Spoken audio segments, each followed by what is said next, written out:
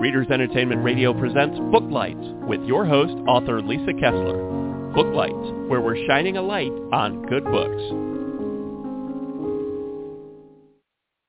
Hello, everyone. Another Monday. Can you believe that we are racing toward the end of May? What is time, right? Anyway, it's been zooming by, and today we've got a debut author on. And if you have been a longtime listener or if you're new, you know that I have a bunch of books out, and I get so excited every time I get to have a debut author on because I get to relive that excitement through them. It's so thrilling to finally hold your book in your hands and know that you made those words. And today we get to share that excitement with the debut author. Her name is Karen Winn, and if you haven't read her book yet, you are in for such a treat. It sounds amazing. So I will read her bio here so you can get to know her, and then we will bring Karen on. So Karen Winn received her MFA from I'm probably saying it wrong, Fairleigh Dickinson University. She also holds a doctoral degree in nursing, so she's multi-talented, guys, and very smart. Born and raised in New Jersey, Karen now lives in Boston with her husband and 2 children.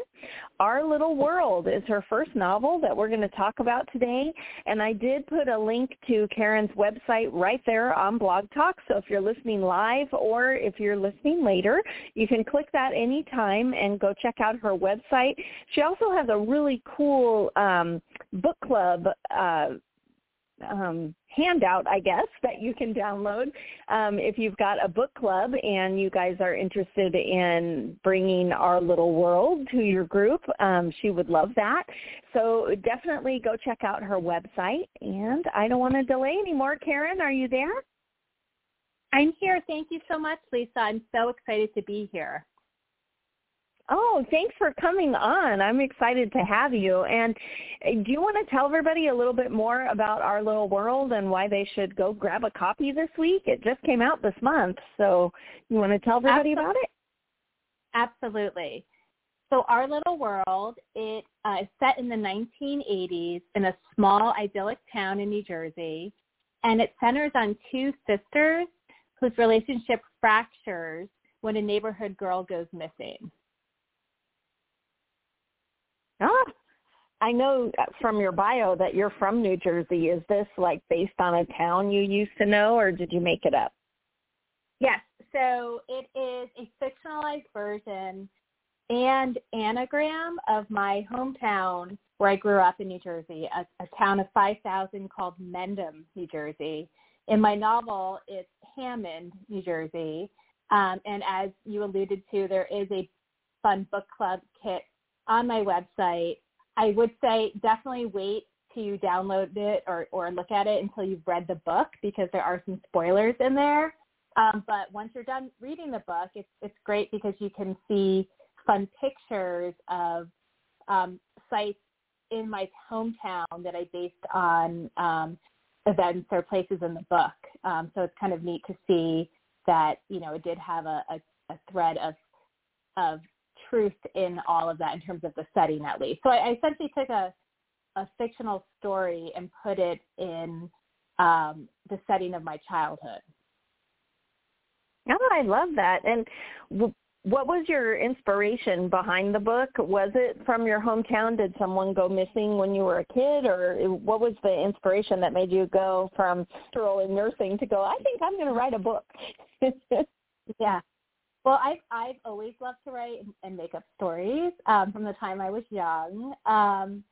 It took me, like as you alluded to, I've had a whole other career. But this has always been certainly a love of mine as well, writing, and something I've pursued alongside nursing. I did a low residency MFA. I've taken numerous writing classes over the years.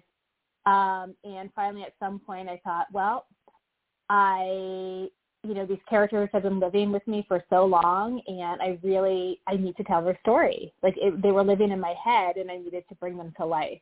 I actually had the idyllic childhood.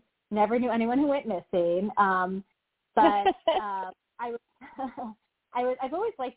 I've been drawn to darker things, and I love the idea of putting a tragedy in a small town, similar to the one I had grown up, and seeing how it pierces the town. So this is a story about these sisters, yes, but it's also a story about the family and the neighborhood and the town, and essentially how this tragedy into motion a series of events. So it's kind of like the reverberations of the tragedy. Now, the starting point for the novel did come from an incident that occurred to me in my own childhood.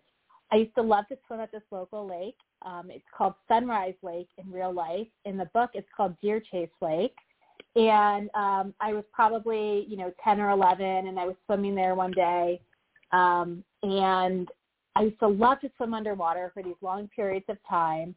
And I resurfaced, and I saw everybody exiting the lake, and I wasn't sure why, but I followed them. And the lifeguard must have blown the whistle, but I was underwater, so I hadn't heard it. And there was a chaotic scene on the beach, and I was trying to locate my mom, and then I finally saw her, and she just had this panic look on her face, and there was this probably very nervous high schooler lifeguard who was literally grabbing little girls and saying, "Is this her?" And then I realized that they had emptied the lake for me because my mom couldn't find me because I was underwater. So it was that just seemed, it was just like seared in my memory, and it just seemed like a great starting point for a story. Like, what if I or someone else had gone missing that day? And so in my book, this neighborhood girl, this family moves from Boston to this sleeper town in New Jersey, and the Bakers, and Sally Baker, who's a 4-year-old girl. When there's my main protagonist is Bee. She's a rising 7th grader, and her sister Audrina, and they're swimming there at the local lake when 4-year-old Sally Baker does disappear. Oh, that sounds amazing. And I wondered too about the book and the age group of the kids. Did you choose that on purpose, or did the characters, or does it jump ahead later to when they're grown up as it goes? Yes. So this is told from B, the main character's perspective, about 30 years after the fact. So she is an adult, and she is retrospectively telling this story, looking back in time over this 2-year period from 1985 to 1987, when essentially 2 major things happened. And you know this in the first 2 pages, so I'm not giving anything away, but the neighborhood girl disappears and ends up dead, and her own sister, Audrina, also dies. So within this 2-year period, these 2 big events occur, and there's a reason why she's telling the story now as an adult. Okay. And when you were writing the book, did you have, well, I didn't ask you your writing process, but are you a plotter or a pantser? Did you have any big surprises while you were writing the book? So I'm definitely a plotter. I would say I'm kind of like a loose plotter. What I finally found worked for me, because I like to plot, but I like the breathing room or the space to have also to be surprised. Exactly.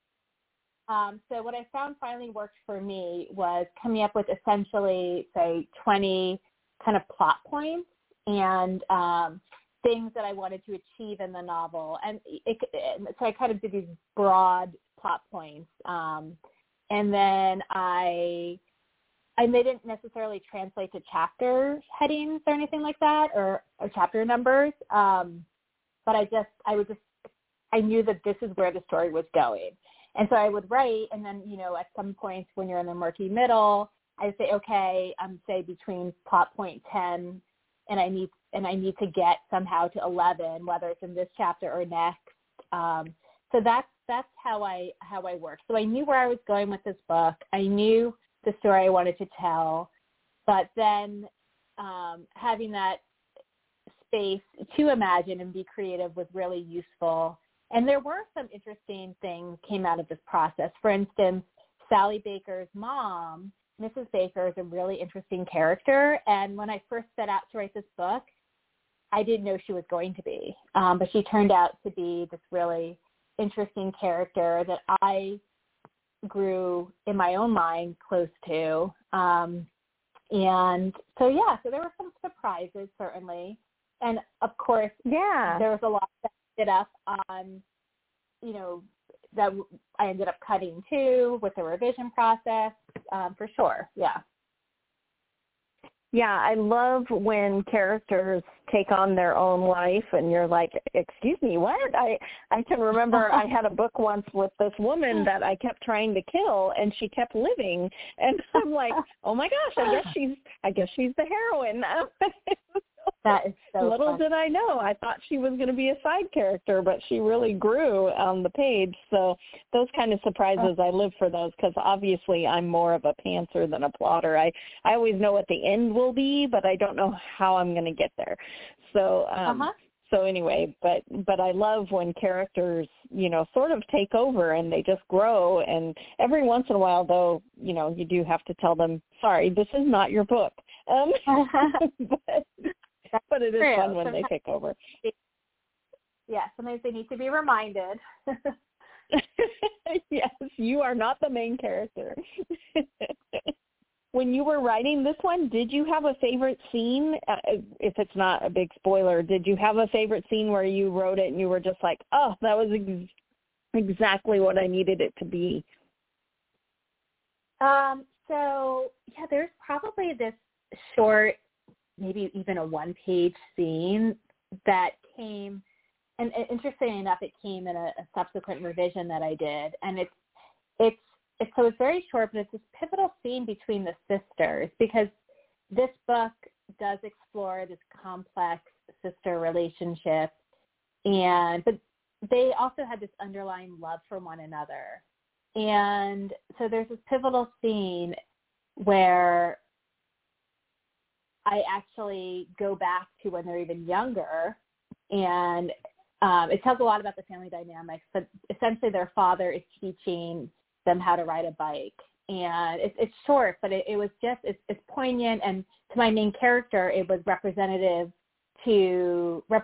of a time where she and her sister were particularly close, and they had this unspeakable sister bond, and it illustrates that moment. So that's actually probably a favorite scene of mine.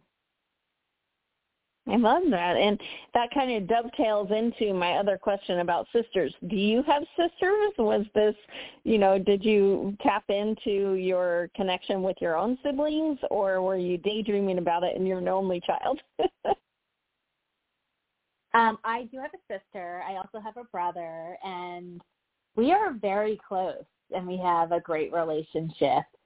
But I was really interested. I know that's not always the case in families, and I was really interested in exploring those situations where those relationships are a little more complex, and really digging deep into that, and seeing and pushing them too, and kind of seeing what happens with these two sisters. Like, how far could I push them, and what could I do? Because of course, drama makes for great fiction. We need broken characters so they can go somewhere. Exactly. We need troubled characters. Yes.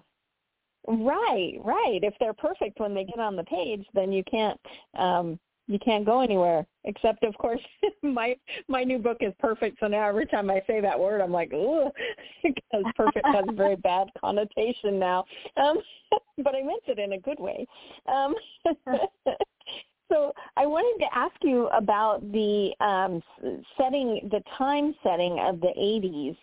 I noticed when I was poking around getting information about the book that there were a bunch of reviews that mentioned that it's so set in the 80s and the research was so on. And so I have to ask, why did you choose that time period? Did you live during then? What was it about 1985?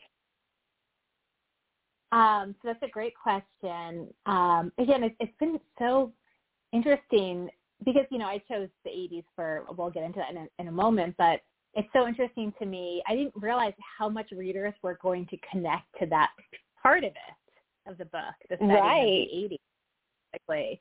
And it just brought back, it seems like, so much nostalgia for so many readers. Yes. So, yes, I was a child of the 80s. So I grew up in the 80s and the 90s, but I grew up in the 80s. And when I was thinking about studying this book in the 80s, it was because of a couple of reasons.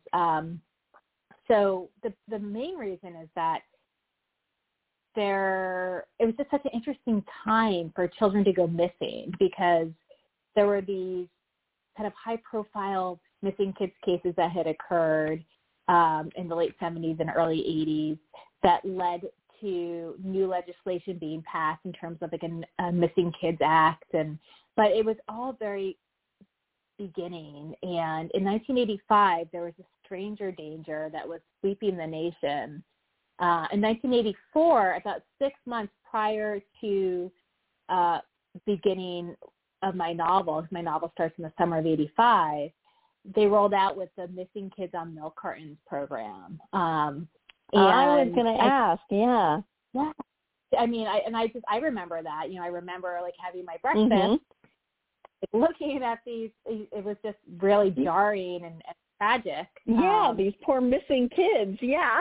Yeah. I remember that too. And they always tell you, don't talk to strangers, and same time, I think, in terms of our country's history as a kid growing up during that time period, of just being very aware of this like stranger danger, but yet also it was the 80s, so in small town America you were playing outside until after it got dark, and you had many kids had more freedom, I guess than nowadays, in terms of roaming the neighborhood and biking places, and there was just a little bit more of a freedom, but yet with a stranger danger. And in 1985, I think that the local police would have been still sluggish in their response to missing children, because they really didn't know how to respond. At that point, the FBI were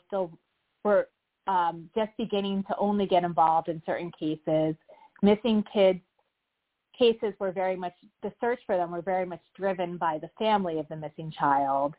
Right. I think in 1982, only 3 years prior to being my novel, they finally enacted this registry where you could even report a missing kid. But prior to that, you had no idea how many kids a year went missing in our country. Wow. So it's just such an interesting time period with all of this, and it was all just beginning. And so I just wanted to capitalize on that. So, yeah. And also, there's a way. Sorry, go ahead. Well, I was going to say also there were no cell phones then. So, you take out a huge part of how you would track down your kid, and texting their friends, and that's all gone in 1985.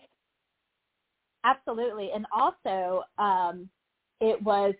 I love being able to control the amount of information that these neighborhood kids receive regarding Sally Baker's disappearance. And I could create more suspense by drawing things out and giving them little pieces of information, because they would receive information eavesdropping on their parents' phone conversations or sharing what they knew. And it was kind of a slowed down period. And so I'd love to be able to control that aspect too. Whereas nowadays, seeing Googling, like everything, they would know instantly updates about stuff. Mm-hmm.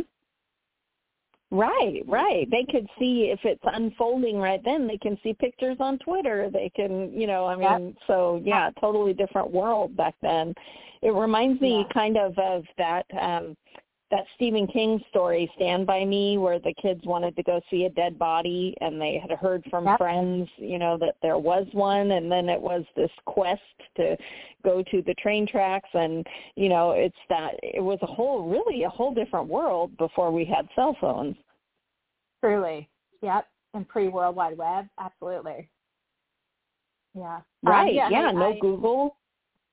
it was, yeah. So I love being able to revisit that time period, and so it was interesting. And then no spoilers, but there's a couple of medical, being a nurse, illness does make its way into my writing, and there's a couple of medical conditions that come up in the book, and I also like setting it in the 80s in terms of those conditions, because it was also a different time period with those, and that's all I can say about that. But okay, yeah, and I was going to ask you too, how much of you popped into the book, and obviously from your nursing background, you had some of the medical stuff. Was there anything else, that was you that you noticed dribbled into the book? Like, did they play your favorite game from the 80s or anything like that? Well, the father, Bea and Audrina's father, is a Hungarian immigrant, and my own father was a Hungarian immigrant. So I definitely drew on the experience, having grown up with a Hungarian immigrant of a father. That's where the similarities end, because the father is very different than my father was. But yes, I drew on that. Sure, like I drew on. There was this tennis and racquetball club mentioned in the book, and I used to spend my summers at that place. And I think kind of to be honest, the things that the readers are responding to, that was nostalgic piece, is what I drew on from my own childhood. That kind of freedom, the summer days, the being young, and unfortunately sometimes those insecurities and whatnot. But right. Yeah, because certainly were influenced. I love that. Did the 80s music make it into the book? Yes, 80s music does, and I actually have a Spotify playlist for Our Little World that you can find if readers are interested. Yes, absolutely. There's 80s music. There's, let's see, I think at one point they're at a friend's, a local neighbor's basement, hanging out there and playing Spin the Bottle, actually. And